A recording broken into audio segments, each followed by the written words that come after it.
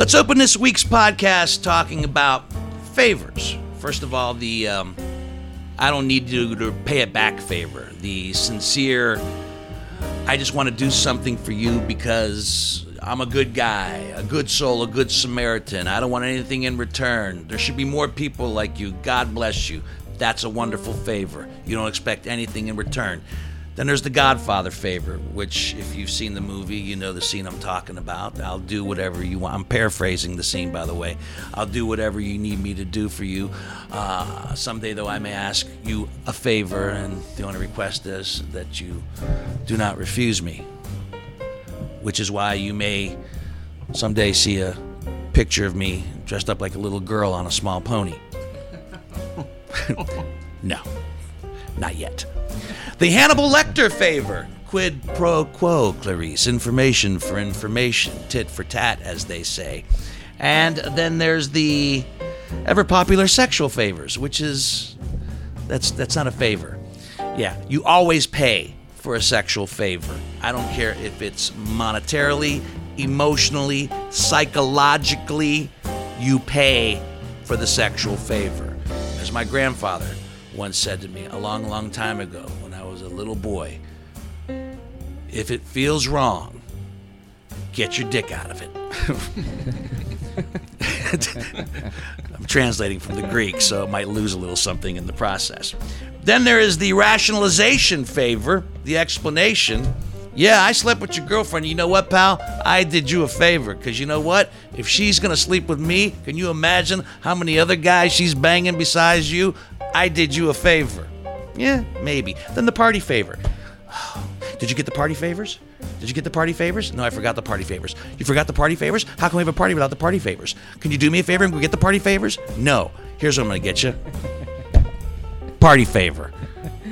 You're welcome. I'm Dino Tripodis, and welcome to Whiskey Business, a podcast not so much about whiskey as it is one with whiskey, alcoholically flanked by my producer, Greg Hansberry, and the man Hello. You cannot see over here, thumbs up from John Whitney, our YouTube producer. Our guest bottle is Jack Daniel's Rye, Tennessee Straight Rye Whiskey, the affordable Jack Daniel's Rye Whiskey, I might add, at $27 a bottle. For those of you on our YouTube channel who caught our first Behind the Bottle, little Whiskey Business Extra, there was a little snapshot of the Jack Daniel's shrine behind me, and I realized that we've not had the Jack Daniel's Rye. So I figured this would be a good time to break it out. 70% rye whiskey, and of course accompanied by that beautiful, wonderful charcoal mellowed process that Jack Daniel's is so famous for. As we go to my next favor of the night, the mutual admiration favor, the you scratch my back, I'll scratch your back favor, the professional courtesy favor, if you will. Last week after our podcast, I stayed up and did one in Los Angeles and San Francisco with a filmmaker, Ben Brown, and his partner, Mike Lanasa, who have a podcast called The Martini Shot. We had a great time. That podcast will be dropping soon. I'll let Ben give you all the information about that as we welcome Ben Brown to the podcast. Because I said, now that I did your podcast, you have to do my podcast. And you said, hey, I'm going to be in Columbus. I said, great. We'll bump somebody and have you on and get it done. So welcome to welcome to Whiskey Business. That was a good decision. It was? Yeah, definitely. Because? I mean, I don't like to brag about it, but No, brag. I'm kind of a big deal. Are you a big deal? Yeah. Well, you come from Columbus filmmaking circles, and now you live in Los Angeles, California. Right. You've taken the big step, as they say. Yeah. It's a very big. It's about a 3,000-mile step. It's a very long drive. Did you go out for a job, or did you just go out just So see ya, Ma? I'm gonna be rich and famous. I just wanted to get out of my mom's basement. That was the main impetus. Were you really living in your mom's basement? No. I'm joking about that. I've had guests on this show that live in their mom's basement. That's the only reason I ask. You're not kidding. There's No, people it's on not this show me. that live or their father's basement. I don't want to discriminate. I could regale you later about though. I lived in a very nice place in Grandview until about a year before I moved, and then I started planning to move. And I lived in kind of a few different weird situations, just trying to save money and get my way out there. So what, like a hostel? What? Weird situations? What's a weird living situation? Well, the first one So like I said, I lived by myself in a nice place in Grandview. And Oh, that's so weird, man. no, that was no, that wasn't one of them. No, I ended up living with this 50-something-year-old lesbian woman, not far from here, actually. Go on. I'd like to say it goes better from there, Go on. but no, it didn't end very well. We didn't hit it off. So. Really? It wasn't me, I promise. It was not because of me, I swear. She was very touched in the head. It didn't Okay. work out well. Because but sometimes I think that'd be like the ideal roommate. I thought it might be. You know? I thought it might be like a sitcom, like we have a little lead up and we bump into each other by the door and The laugh track. yeah, there's like you left the dishes out. No, it didn't end very well. But from there, I actually stayed with. Was it the age difference, Ben? No, I'm telling. She was a lunatic. That was the difference. Okay. From there, I stayed with a friend of mine for about a month, and then I lived out in Galloway with a guy who's actually a tennis partner. You guys probably don't know this, but I'm actually a huge tennis fan. Tennis fan, tennis partner, good tennis player. Yeah. Yeah. Yeah, no, I've played like 2 or 3 times a week for like the last 10 years probably. So Are you good? if you watched me, you would think I was incredible, but I'm just okay. like You're right. If I would say you're, because I don't play tennis and. Well, yeah, there's a certain threshold that once you get above it, like to people that have just picked up a racket and hit the ball, like you look like a master, right? But He can serve without falling on his ass. Yeah. yeah, Like mostly. You and I would do, Dino. Yeah, I didn't return it because you hit it way over there. You didn't hit it to me, so fuck that. So that's not, yeah. I'm done with tennis. Right. Yeah. But yeah, I lived with a dude who was. I mean, we were friends, but he was more or less my number one hitting partner.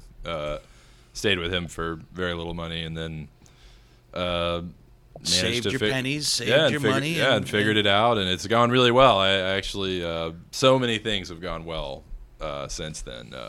Since the move? Yeah, it's worked out very well. Give me some examples. What's worked out? Personally, professionally? Really, everything. I mean, every aspect of life you could point to. Every measurable metric of living, I think, has gone extremely well. So you're a happy person right now?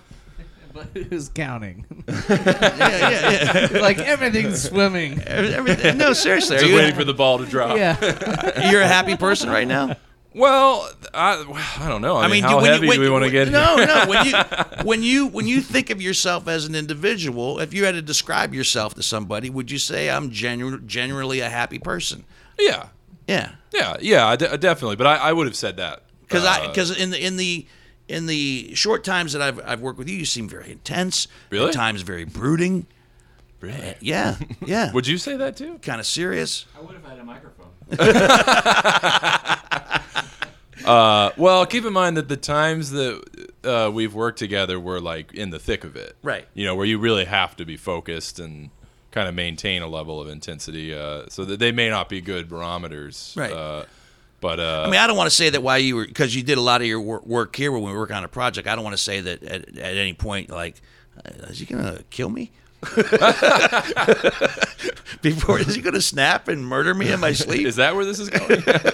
Well, keep in mind that that was on very little sleep, and like that was a 48-hour film project, and those are Right.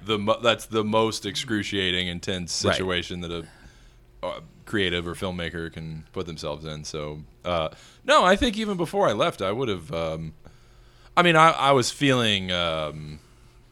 You could say. I mean, I was probably going through a little phase of like, you know, this just isn't really where I want to be. I'm not miserable, but you know, I want something to move forward here. Right. And there were several aspects of life that just because I made that decision, all just really came together really well. So, does everything have to be in sync for you to be happy? Do things have to be working out professionally, romantically, relationship, financially? Do you have to click off on all of them in order to feel happy? Or if one's working more than the other, you're good? I don't know. I'd have to think about that. I never really thought When are about you that. happiest then? during sex mostly. Really? Okay. Yeah. So for 30 to 60 seconds there, you're For 30 to 60 seconds out of a given year, you are full of joy. Yeah. Yeah. Someone else isn't, but I'm too enraptured in the moment Yeah. to really think or care about I'm them. so elated that this is happening. I don't know. I just hearing you ask it now, I don't think totally, because I mean I could get philosophical. Happiness is a state of mind, and you really have to choose your attitude. And I will say that maybe where I'm a little bit different than your average person is I'm definitely I'm not much of a talker. I'm Could have fooled me. No, I mean that I'm much more of a doer than a talker. Right. So I get what you're saying. I get what you're I saying. think you probably relate. I do. I do. You don't just. I can't be idle. I don't. I mean, I can sometimes, like if I want to watch a movie or something. But but yeah, I need. I think when you're someone who's always trying to move forward and take your life, like even if it's great, well, you still need to push yourself to do more. And I think if you have that attitude, you're kind of always happy in the journey, in a manner of speaking. So what are you doing out in Los Angeles right now? So I do motion graphic animation and visual effects. I actually have worked at some post houses out there, and like I worked on some shows for Netflix. And would you say that's your main wheelhouse? Because I know you write and you direct as well, but would you consider that what you were just talking about? That's my main source of income. That's the bread and butter that pays the bills. Yeah. Right. But I, like you say, I mean, I do. I'm actually a decent illustrator, and I know that, yeah, but I did not know that you did caricatures. Yeah.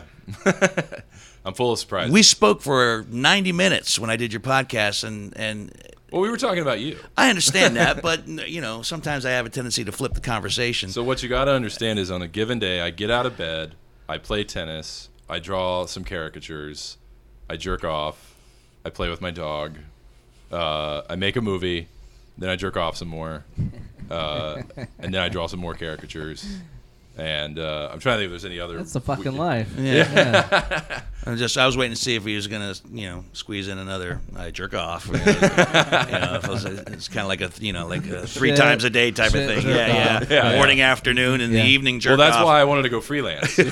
No one's watching over me. No, but I did caricatures at Cedar Point in 2004, and I actually. Oh my God! Made my way through the last year and a half, 2 years of college doing caricatures at a Texas Roadhouse and Magic Mountain here in town. That was like kind of how I paid the rent and the bills and stuff. So just wild guesstimate. Just give me just say one summer at Cedar Point. How many caricatures over the course of a summer? On average, how many would you do? A day, or I mean, would you? Well, it varied day to day for sure, but at Cedar Point, I mean, probably could get an 8-hour day. Well, actually, I think they were 10-hour days. So at the time, I probably took 5 to 10 minutes to do one. So on the busiest day, say, I mean, I guess that averages out to, let's say it was 10 minutes for each one. Sure. That averages out to 6 per hour, so 70, roughly a day. But that's probably a high estimate. Wow. That's probably a high estimate, because it's very rare that you're just sitting there and there's never a line. Yeah, there's like never a break. But the Cedar Point wasn't the most extreme caricatures. Actually, the highest number of caricatures I ever did in like single days was at the Pumpkin Festival in Circleville. In Circleville, yeah. I did that one year for 3 days straight, and I felt like my hand was going to fall off. Only in Circleville. Yeah. After a while, does everybody start to look the same? No, No? I'm good at it. I'm just asking. I mean, We got to get him to do you before the night's over. Well, I think we're going to start doing that on the Martini Shot. If you come on, you get a. All right. Yeah, I think we're going to start using that Do incentive. that on our Instagram page. that's pretty cool. That's pretty cool. Oh, thank you. So LA's working out. Yeah. Are you out there by yourself? No, I'm there with my girlfriend. She's part of the reason I moved out there. Okay. We just moved in together a few months ago, and that's part of why things are going well. I mean, Is she in the same business? No, she's a speech language pathologist. Oh. So she works with people commonly know that as a speech therapist. Mm-hmm. So you work with a lot of deaf people, deaf or hard of hearing, autistic, just people who have trouble. I'm struggling to find the right words. Maybe you should have a session with her. I know. With people with deficiencies in their speech, Yeah. basically, as compared to the rest of us. Mm-hmm. So, That's admirable she's a very good person. and very passionate about her work. She likes what she does. Yeah, I would think. I mean, she's helping people. yeah. No, she does. She definitely appreciates what she does. You know, my mom did that. I did not know that. Yeah, Really? my mom did that right out of college. Was a speech therapist. Here? Now in Kansas City area. Cool. I didn't know that. That's it. And then I found $10.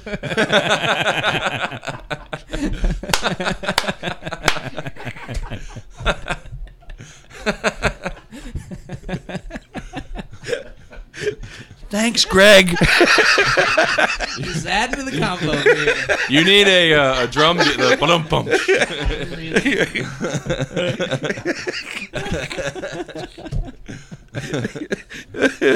Hey, you know, my mom shops at Giant Eagle.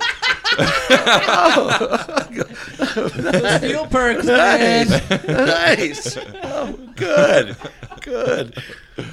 Oh, man. So, what's the plan? You have a long-term plan out in Los Angeles, or is it, or do you go, or is it, or are you a short-term guy? Like, I'm going to do this, then I'm good. We got Whitney over here. This is rare. I don't see this very often. I love when Johnny laughs, It's kind of a full body thing. and then he cries. Afterwards, We're getting back to the jerking off. So you jerk off 3 times a day, and then you sob. Yeah, you didn't let me get to that part. I didn't get to the evening. It's a much less pleasant time of day. Oh my gosh. I jerk off one more time in the night, and then I sob quietly on my dog.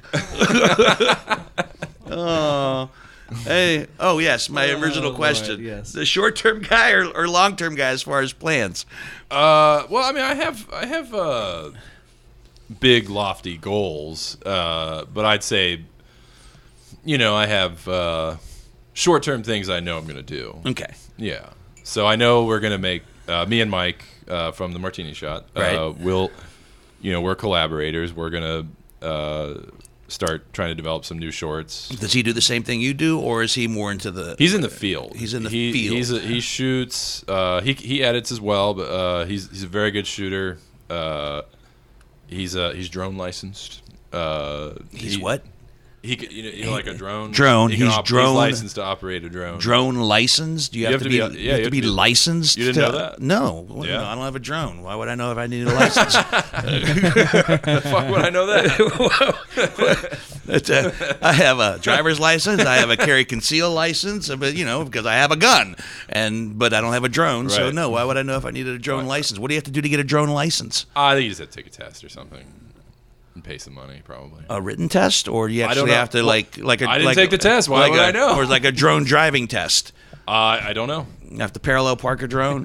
Probably. they have parking lots in the sky. I don't know. I don't know. I'm I asking. don't know either. I don't know. All right, but he's drone licensed, so hey, Greg's mom is drone licensed. Because of me. Yeah. Hey. Oh, Lord. You made a feature-length film called After, Yep. which I've seen Yep. and enjoyed very much. Which makes me happy to hear, by the way. Yeah. And I told you on your podcast that for the first 15 minutes, I'm like, I wasn't really sure what the hell was going on exactly. Right. But as you, I think that's a nice way of saying you were bored at first. no, not bored, not bored. Like, what's going on, and it made me stick with it to figure out what the hell's happening here, and then I did. So no, I mean that's. As you know, and John Whitney is to my right, director of our film, The Street We Live.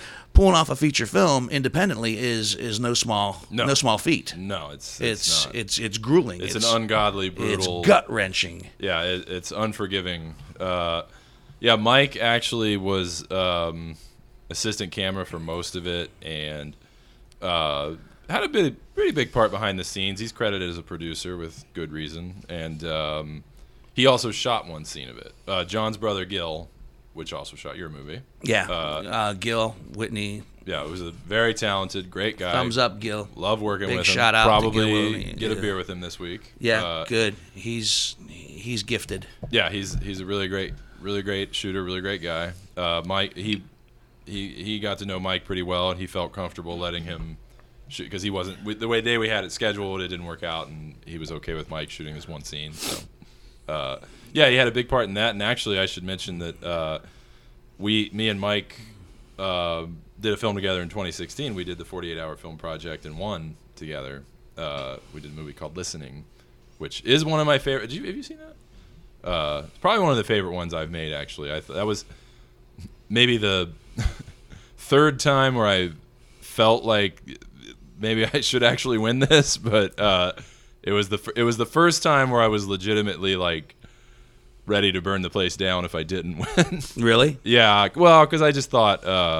So you see where I get the brooding anger thing from, because it seems like you've got that switch. Yeah. No, I've got it. I'm trying to think of how to put it. I wouldn't say I'm horribly. I don't mean that in a maniacal way. I mean that in a passionate way. Oh yeah, yeah. No, I'm only a little maniacal. Uncomfortable pause to let you finish. Yeah, no, I get worked up about things. Mm-hmm. Yeah, I get worked up about some things. Don't you think you need to? I mean, as far in a creative field, especially filmmaking, I mean, you would have to get worked up. Once again, I'm going to point to my right and say John Whitney. He remains so amazingly composed at time that to steal a line from Woody Allen, sometimes I think he internalizes it and grows a tumor. I swear to God. But then every once in a while, when I see the steam, release, I like thank God, because for the most part you stay pretty much chill throughout your process, which I find pretty amazing. Yeah.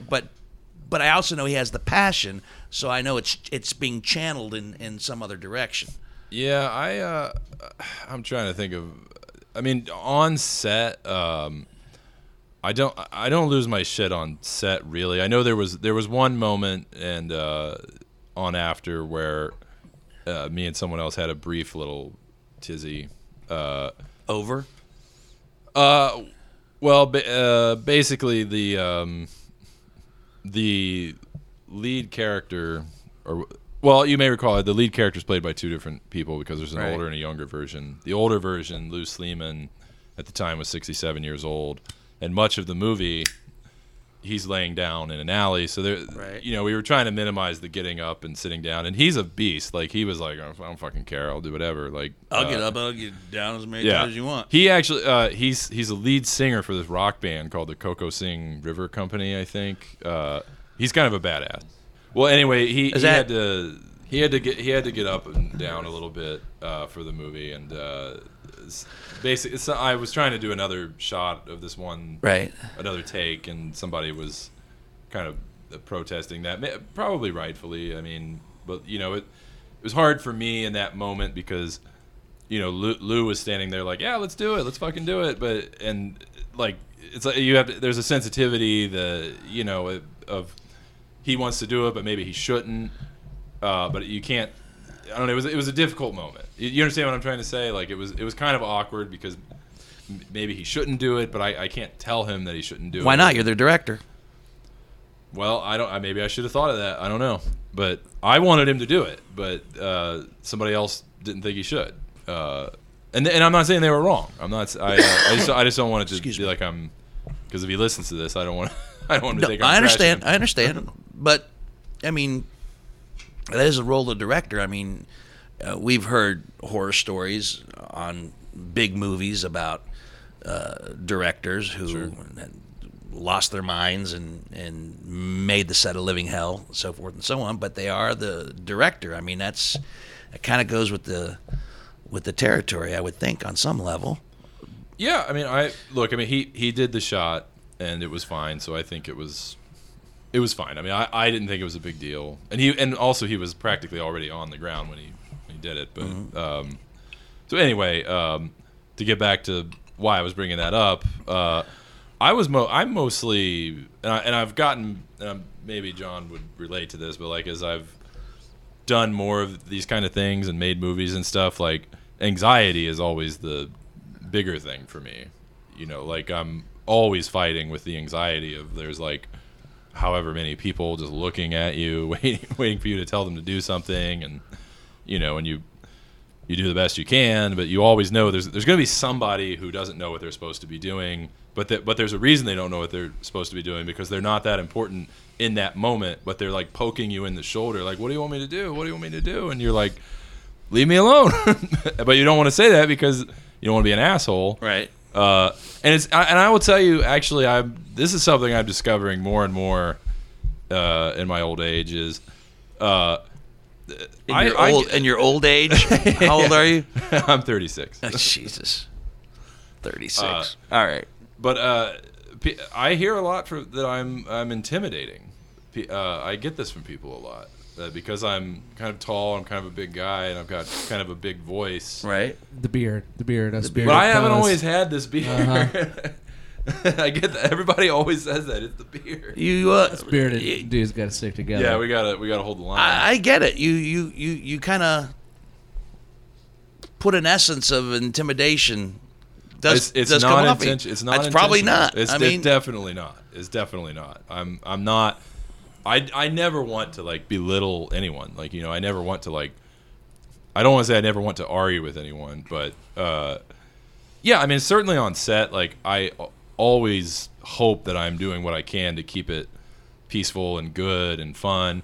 But the other side of that is like, look, we all came out here to make this movie. Like, that's number one. You know, and like that's what your focus is on, and it's a hard balance, you know, and that's where my anxiety comes from, is like trying to keep everybody happy, but also trying to make the fucking movie, right? You know? So the bread and butter work, the job that pays the bills. Do you like doing that more than you like directing a film? No, not even close. Not even close. No, I love making movies. I think it's the greatest thing. But the first thing is what you're. I don't want to say you're really good at it, but obviously you're a good director too. But that's what you started with. So what's the first love? Oh, film is definitely higher on the list, but there's just not a straightforward line to getting people to give you money to make movies. You know, I mean, I did one myself now, and I'm finding there's also the other end of it that's networking and knowing people, and that's a whole other ballgame. Yeah, and I mean, there's this harsh reality that is becoming even more harsh for me to understand, that your creativity and your talent and your drive, like, this is maybe not even an exaggeration to say that is completely secondary, like, to just how well you schmooze with people, or how well you talk to people, or how charismatic you are. I might even say, like, how good looking you are. Like, there's so much that goes, I mean, and that is the reason that is one reason there's a lot of shitty movies. You know? Because somebody had the charisma to push it forward and the schmooze to push it forward. You know, yeah, we've talked about that. Yeah. Yeah, I mean, and making the movie is, I mean, and people always said this. It's not like I didn't know, but they say, like, you know, just making the movie is that's just the first step, and that step is such I mean, it's really hard to even like convey that to people. What'd your parents think you were going to end up doing? Oh, when that's a they tough when they question. saw young Ben Brown growing up, that boy is going to be fill in the blank. That's a hard question to answer, honestly. I hope that boy grows up to be fill in the blank. Were you supposed to follow in your daddy's footsteps? Well, our dad. I have two older brothers, and our dad owned a plastic injection mold company.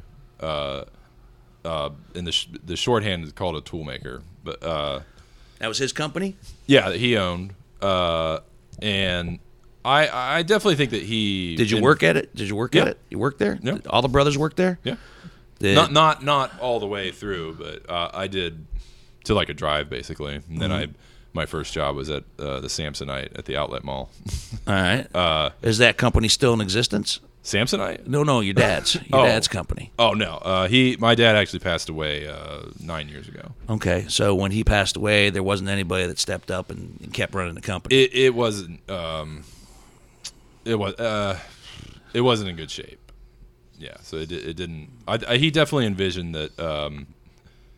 I think he envisioned that one of us would sort of follow in his footsteps. I think every father kind of Yeah. thinks that a little bit, Yeah. you know, hoping that their son. Yeah, but I mean and for no bitter reason, just I think we all three had different, just different. I mean, I think you probably know about my second oldest brother. Maybe you don't. He's a cage fighter in the UFC.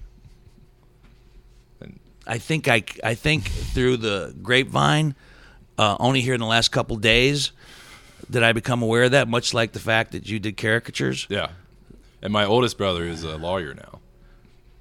So we're all That's very everybody, all three different paths. different. Yeah. And my oldest brother Josh joined the military. He joined the Army for I think 4 years active duty. So yeah, we had much different paths. And it didn't carry on. So all the Browns are badasses. Basically, what you're telling me. Yeah, you Yeah. got the brother lawyer in the military. You got the second brother who's a UFC fighter. He's probably the most badass. Yeah, I would And think- by certainly by a certain metric, he's a yeah, he's- I would say so. Yeah. You know, just from the skill set right. involved in that Right. particular career path. You know what's funny though? I do get people think that sometimes they think that I'm him. no.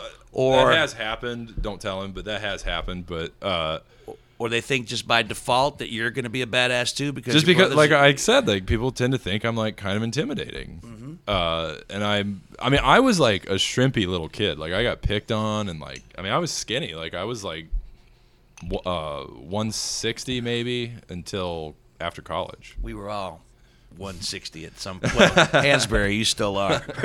I'm trying to get there. he's trying to make weight. Sweat it off, bro. So can you fight? No, Have you ever been in a fight? when I was a kid. Just you never been in a fight as an adult? What do you know about yourself? You've never been in a fight. It's from Fight Club. Yeah. No, I've never been in an adult fight. Seriously. I'm not. I don't.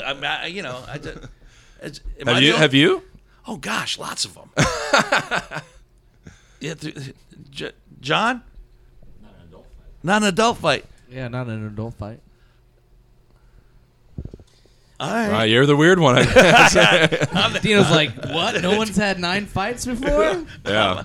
You never been No. a. You never. All right, you're I enjoying beat your the shit Jack out of Robbie Daniels tonight. McGrath in Yeah. grade Do school. you drink whiskey on a regular basis? No, not really. Not really. Okay, so you've never been in a bar and something's broken out and you had to. One time at Brothers, this cop was spraying mace in the guy next to me, and he like flailed his arm and kind of hit me in the face. Yeah. And I shoved him into a fence. Yeah. And his eyes were so fucked up that he tried to come after me, but I literally just walked away, and he he didn't know what to do because he was all fucked up.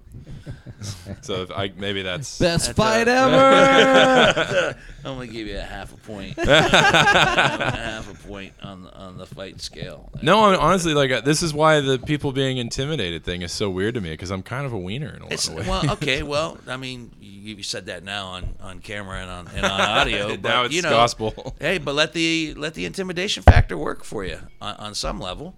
I mean, if you can go your whole life without anybody fucking with you, consider yourself blessed. Well, I didn't go my whole life. I mean, I got bullied and picked on and shit when I was a kid. When as a kid, all right, in your adult life, if you can go through that, because the fists hurt. No, I know. Yeah, I'm sure. Yeah. I did one summer a few years ago. I trained in Muay Thai a little bit for like 3 months, I think. Now, was that what you were inspired by your well, your he brother? always told me, he does Muay Thai, but he'd always told me that, you know, it's really good for the soul. It's really good for, it is too. I mean, I encourage anybody to do martial arts. I mean, just from that one experience, I mean, it's definitely intense, but yeah, no, I've never really, I'm not really that confrontational, you know. I mean, I will argue about things. Mm-hmm. I mean, if somebody like punched me or somebody started some shit with me, like I wouldn't back down, but but I wouldn't start a fight. Yeah. No, I've never started one either. But you finished them. I have finished a few, and I've gotten my ass kicked. How many fights have you in been? a few? Well, Would you say over the course of my adult life? Yeah. I don't know. You're looking at me. Yeah, like I think it was about aren't 35. You, last count. You've been following him around? I'm sorry, Greg. Aren't you writing my memoirs? yeah. What was it when we talked about the fight years? The fight years, great decade. The fight years. How Great many? day. Probably a good, at least a good half a dozen. Okay. Over the. When was the last one? Like how, you know? 'Cause you're not getting fights in your 50s. No, not yet. There's still time. There's still time. You're in your 30s, 40s. I've probably had a couple in every decade. All right. 20, 30s, 40s. And still Yeah. a couple. You got a couple Yeah. years left to, Yeah. to knock a couple out. Let's and go once to again- coaches and start rallying some people up. And Let's have do broken it. up. Well, you know what? I take that back. It wasn't actually a fight, but I definitely had to manhandle No, someone that to doesn't count. stop a fight. That doesn't count. To stop a fight. Does that count? No. That was in my 50s, and it was like I saw it brewing, Right. and saw it escalating, and then when it actually, started to break, I already knew exactly what I was going to do if X, Y, or Z occurred. I knew exactly what move I was going to make and what I was going to do every step of the way. But I do that all the time. Isn't that like the ninja thing? The best fight is no fight. Like I don't know if they The do best that. fight is the one where they didn't Yeah. know I you don't were there. know. Yeah. I don't know if they make all those moves while they're saying it. They do but that, the yeah. best fight is no fight. I can't I help. think that's an my official hands ninja won't thing. stop moving That's a as I mantra. talk about the best fight is no fight. The best fight is. Well, I'll tend to agree with that, and we're probably most of them in my 20s because of my previous occupations. Is that fair? I don't know. What were your previous? Were you a drug dealer? Yes, I was a drug dealer. Yes, wow. Ding, ding, ding. Wow, you're good. It's amazing. I have a way with people. What did you do? Oh, I was an investigator for a while in my 20s. No And into my shit. 30s, yeah. So your whole kind of mob sort of atmosphere aura to you, like that's not even made up. Like you're actually like What mob aura do you speak of? I was an You guys know what I'm talking about, right? No, explain yourself. You got kind of a wise guy thing, don't you? I've had like to dealings think with so. wise guys. Yes, You don't. I've dealt with the dark side of the world, if that's what you're saying, yes. Well, that's what I'm talking about. Well, that's not my aura. That's just me in that world. All right. Well, I thought maybe that was kind of cool. No. I mean, well, when you said your whole mob aura is not made up, I don't know. Yes, I've led a colorful life. I would. You know what? From the little bit that we know each other, Yeah. I know that. You know, like you can tell, like you're a genuine guy. You know. Well, thank you. I think you're a genuine guy. Which is unfortunate because most of me is genuinely unpleasant. You just said, and I'm gonna go back to the beginning of this podcast. You said you're a happy guy. How can you be a happy guy? But generally, most of the time, I'm very unpleasant. I mean, boom. Come on. You're right. I'm joking. I'm being contradictory. I'm sorry. That's okay. You can be contradictory, but you're no. I'm a happy guy. But you're gonna have to explain it. No, I'm a happy guy, but I think about things a lot. You know, I think Good. about. I mean, I really do. I think about deeper meaning and shit, and if you really get to know me, like I'll never shut up about what the fuck I'm thinking about. So maybe that's the joke I'm making by saying if you genuinely know me, I'm genuinely unpleasant, but I'm actually happy about it though. Does your girlfriend think you're unpleasant at times? Only in like a funny curmudgeon-y way. Curmudgeon-y way. Yeah. You're just you're cute and curmudgeon-y. Yeah, that's probably fair. Yeah, that's probably the way to put it. Does she make you? Well, that's an open-ended question. What are you going to say? I was going to say, does she make you happy? Obviously, she makes you happy. Yeah, no, she's the greatest. Yeah. She's wonderful. Does she have a good calming effect on you? Does she level you? Oh yeah. Yeah. Oh yeah. Yeah, for sure. Are you better? Oh. Are you a better person and a more creative person if there's someone in your life? I don't know if I would generically say if someone's in my life. When you look back at your body of work thus far,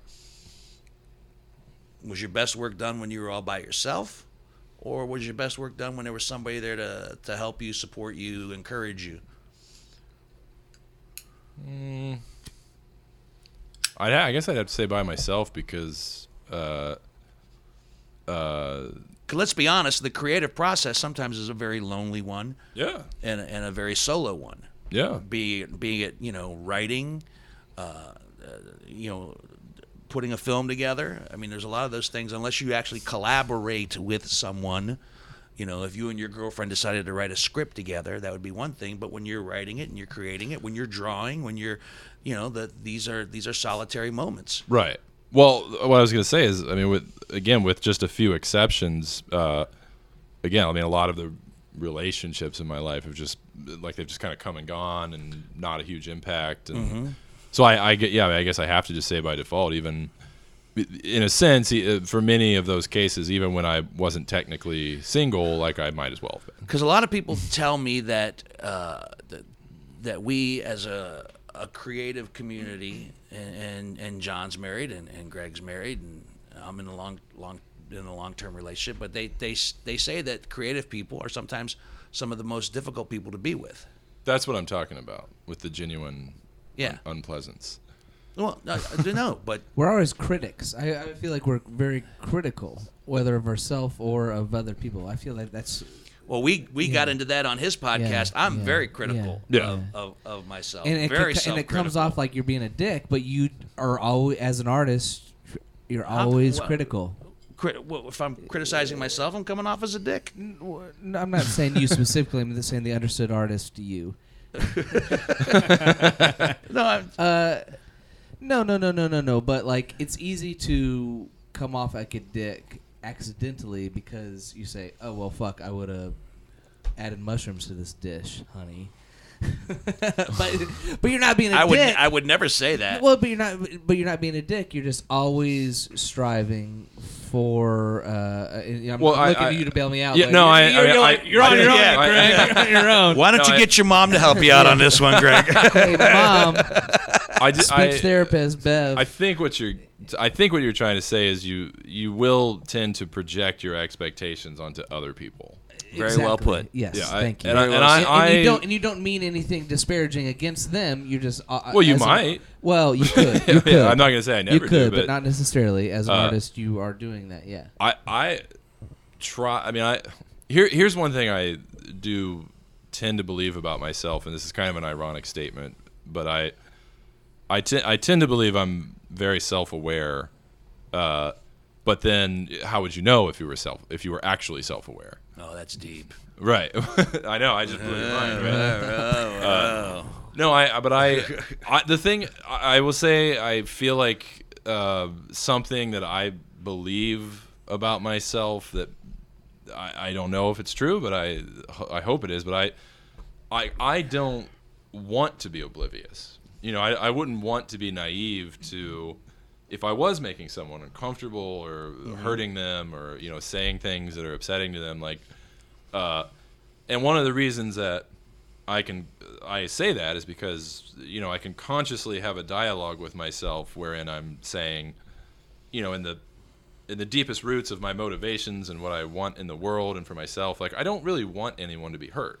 Right. You know, and when I say anyone, I mean anyone, you know, like, I would take that to a very far extreme, like even the worst person you could think of, like, say, like a Kim Jong-il, like, you know, you can talk about what that person deserves based on their actions, and I could, you know, because the end goal you want is to be. Yeah, I never wanted that person to be Right, the type of person that would do those things. Right. You know what I mean? Like, so I guess I'm just saying, when I really dig deep into what outcome I would want in the world, I wouldn't want to be oblivious to how I'm behaving. But at the same time, and this is the ironic contradiction of it, like, I'm well aware that, you know, there are moments where, like, I'm obnoxious or I say something faux pas or I've treated someone and accidentally. You know it's coming out of your mouth, and you choose not to stop it. I wouldn't put it like that. I wouldn't put it like that. I certainly. Like, I'm thinking, I'm going to say it. It's going to hurt, and out it comes. I don't know about that. I don't know if anyone. Well, I shouldn't say that, but I think people rarely consciously. I think it's more rare than we would think that people consciously go out of their way to hurt people. I think most pain of this sort is incidentally inflicted, because everyone is driven by self, and it's not that they want to hurt you; they just want to not be hurt themselves. So a lot of self-preservation leads to other forms of pain. Now, there are actual malicious people, yes, you know, that want to hurt you, but generally speaking, that's psychopaths. Like they're missing something. Sociopaths. You know? But even if you look at somebody that, like, you wronged in the past and they're out to get you for something, like they want to get you back. If you trace that back to all the core of that, you know, go all the way back to the root, you're going to find that the motivation probably didn't start with, well, I just arbitrarily want to hurt somebody. No. You know, but that person who wants to get back at you, maybe you did inflict some pain, did hurt them somehow, and they never got over it. Right. And it eventually it doesn't even have anything to do with you in a lot of ways. How did we get here? No, that's the interesting thing about this podcast. I take you down a path and you don't even. I don't even know. Wait where a I'm second. going Where anymore. am I at? Where am I? I thought we were talking about my movie. Yeah, I thought we were talking about movies and alcohol. I always appreciate a guest who's very open and honest. Sure. And you've been that right from the start. So, say someone like your girlfriend listens to this, watches this. Is she gonna go back? Is she gonna look at it and go, "Is there anything you said tonight?" She'll go, "Huh? No. I didn't know that." No. No. No. I don't hide anything from her. Nothing. You're an open book. Yeah. Really? I mean, to be completely honest, Really, because not nobody's entirely an open book. Everybody's got an unwritten page or a hidden chapter. Let me put I do believe this. Now, I'm not saying it in a nefarious, evil kind of way. Sure. But I think everybody's has got a piece of themselves that, for whatever reason, they keep locked up because either they're afraid of it, afraid of what the other person might think of it. Sure. And afraid and not 100% secure how the other person might deal with it. Yeah. So I do believe and like I said, not in a nefarious, evil kind of way, like, oh my gosh, not some deep, dark secret, but I think we all have a piece of ourselves that we keep locked away. Well, let me put it this way. We've had open dialogue about, say, like looking at other women or looking at other men, right? Uh-huh. Like now, when that's nothing. Well, it's surface level. It's a surface We'd level be thing. fucked if that was a thing. Well, what I was going to say is like we've had open conversation about that where we just understand that we're human. Now, do I tell her every moment to moment thought that pops into my head? In that sense, I'm not open with her. No, well, and neither is she. I guarantee you, she's not expressing every thought, feeling, and emotion that she has. Nobody does that. None of us as human beings do that. And you don't want that. But let me put it this way: there's nothing that I've done in my life, or said, or has happened in my life that I'm ashamed. Well, that I'm too ashamed to put out there. I mean, there's nothing I wouldn't tell you right now. Like, I don't care. I don't care what other people have to say about anything that I did. Well, let's start the now the can of worms is open. As we start to When's the last time you jerked off? I already know. What were you thinking about when you jerked off? I know way too much about your jerking off routine. We're already there. Already, yeah. I think we covered that probably thoroughly. And in fact, I can honestly say that in the history of this podcast, that's probably the most we've talked about jerking off. That's ever. Surprising to me. Yeah. Ever. As the producer, I can second that. Yes. Yeah, right. Yeah, I think so. I think that you've not only set the bar for Future episodes for jerk off conversations. You are the bar. All right, your next episode, if I don't hear something about jerking We're off, about like 6 or 7. I'm wondering, already. do I add that to my list of questions for future guests? So, do you jerk off, and how many times a day? And what do you think about our guest bottle and our guest? When you ask them, will you please have a clipboard in your hand? And yeah. Now, how often? And make sure your glasses are on. How often would you say? I'm gonna get a lab coat. Yeah. The quantitative spectrum dictates. All right. So in that realm, in that theme, as we start to wrap things up here, tell me something about Ben Brown that we don't know. Oh wow. That you're not ashamed to share. Earlier today, no, I'm just kidding. That doesn't involve jerking off. That's all I got. Well, I told you about the caricatures. You know about that now. No, I'm talking about something that like deep. Yeah, like you say, you're an open book. Give me something. Give me a page we haven't. Give me a page that we haven't looked at. I have a few friends that I know exactly what they're thinking right now. See, and what are you doing right now? You're self-editing in your brain right now as we speak.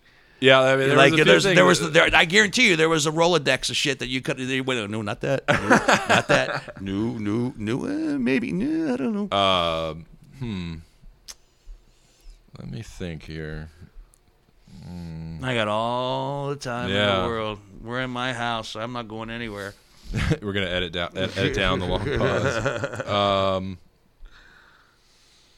Well, I don't know if this qualifies as something like that, but okay, all right, I'll give you an instant. This'll work. Okay, so there was a you probably didn't know. I don't know if John knows this either, but I actually used to be a very religious person. I don't know if you knew that. Did not. And I went through a very difficult phase where that changed. Now, without going into the hours it would take to explain all that, the thing that I'm thinking of that I think will be the funny anecdote answer to your question. Fair enough. In this phase, now it was a very stressful, difficult, painful time, and I was smoking a ton, at least a pack a day, probably 2 packs a day on average. Yeah. For about That's a ton. lightweight, right? For about 6 months, I was like that. All right. And I don't know if you've ever gone through a phase where like everything's kind of going crazy in your head, and you're Well, I'm sure you've gone through that, but you're smoking a lot, and you know the smoking isn't helping, or if it is helping, it's helping in like a Band-Aid sort of a way. Right. So I was going through a phase where I would smoke some, and then I'd throw the pack away impulsively and be like, oh, fuck this, I'm done. And then like 2 hours later, you've got another pack in your hand. All right. Have you been through this? I've done that when I've tried to quit smoking. Yeah. Yeah. So there was one time that I was at work, and I was going outside to smoke like every hour at least, and I had thrown a pack in the trash can out back, the dump truck, The trash dumpster. can. Yeah, the Rumpke. Yeah. And no, I would there had been many occasions where I would just bum one off somebody else if I went back to, which happened every day. Tonight. Yeah. And I walked outside and I was like, I can't take it. And I jumped in the trash can. Like I dove in. Like it was empty. The trash can was empty except for the cigarette. So I like dumpster dived in and grabbed them and got back out and smoked a cigarette. Okay. Well, that was it. What's that got to do with religion? Oh, I'm. That was just to give you the context. Okay. I'm just saying, like, that's my shameful story that maybe nobody knows about. It was I had once dove into a dumpster to get an empty dumpster to get a pack of cigarettes. Yeah.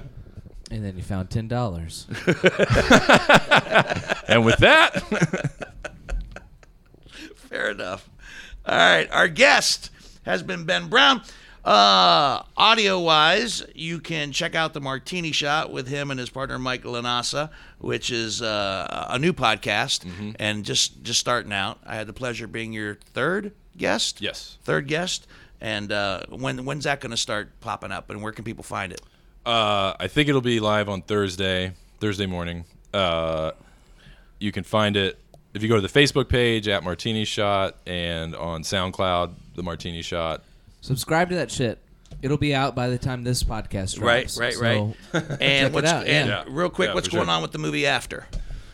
It did just win something from something called the Los Angeles Film Awards. So there was that. There's still some more festival potential to come. Right.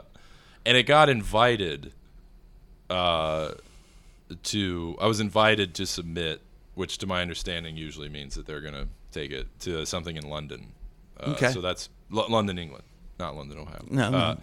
So that's pretty cool. And I've rubbed a few shoulders in LA that are looking at it, and so it's not doing nothing. Right. So it's proving to be a good example of what you can do, and it's a calling card. Yeah. Yeah, for sure. So it's going well. Yeah, I think so. All right, man. Well, we're thrilled to have you back in Columbus for a little bit. Before I forget, also check out my website, benbrownmotions.com. Absolutely, man. Anything else you want us to know about that's all about Ben Brown? Let's turn the recording off. I mean, no. As far as your work and talents are concerned, because I want people to. Yeah, actually, the website's good because it's got a little bit of everything. A little bit of everything on there. Yeah, I put it all on there. All right, man.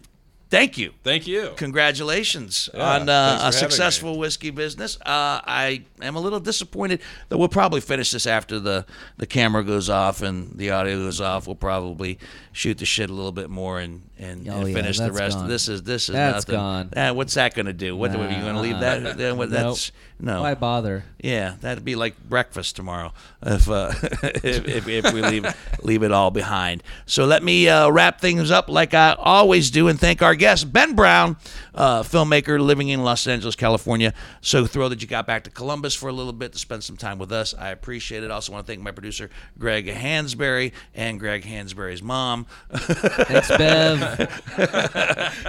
and the guy that was very quiet to the right of me, but has become so invaluable to this podcast with our YouTube channel, producer, director, and thestreetwherewelive.com for our film, if you want to see what's going on with our film, because we're in that same struggling process where we don't know where to go next or who to schmooze and what to do. So yeah, Facebook and Twitter. Whiskey Business is a Never the Luck production, hosted by me, your host, Dino Tripodis. We are on Instagram. We are on Facebook. And we have our YouTube channel, Whiskey Business with Dino Tripodis. We also have a lot of fun extra stuff on there as well, including Behind the Bottle, which we just started doing. And next week, we will not have a regularly featured podcast, but we will be at a Wild Turkey release, a very special release bottle, where only 50 of them will be available in the state. We'll be doing a little behind the bottle action at that next week. So check out our YouTube channel and check all that out. Am I missing anything, Mr. Hansberry? I got it all? Okay, so on behalf of everybody in the room, my name is Dino Tripodis, and until the next bottle, see ya. Are you tired of seeing your teen or young adult struggle on a path that clearly isn't the right fit? Is your teenager confused about which direction to take after high school? The future of work is changing rapidly, and our kids need to know all of the options available after high school so they're empowered to make the choice that is best for them. In each episode, we explore the latest trends that are shaping the opportunities of today and tomorrow. I'm your host, Betsy Jewell, and this is the High School Hamster Wheel Podcast.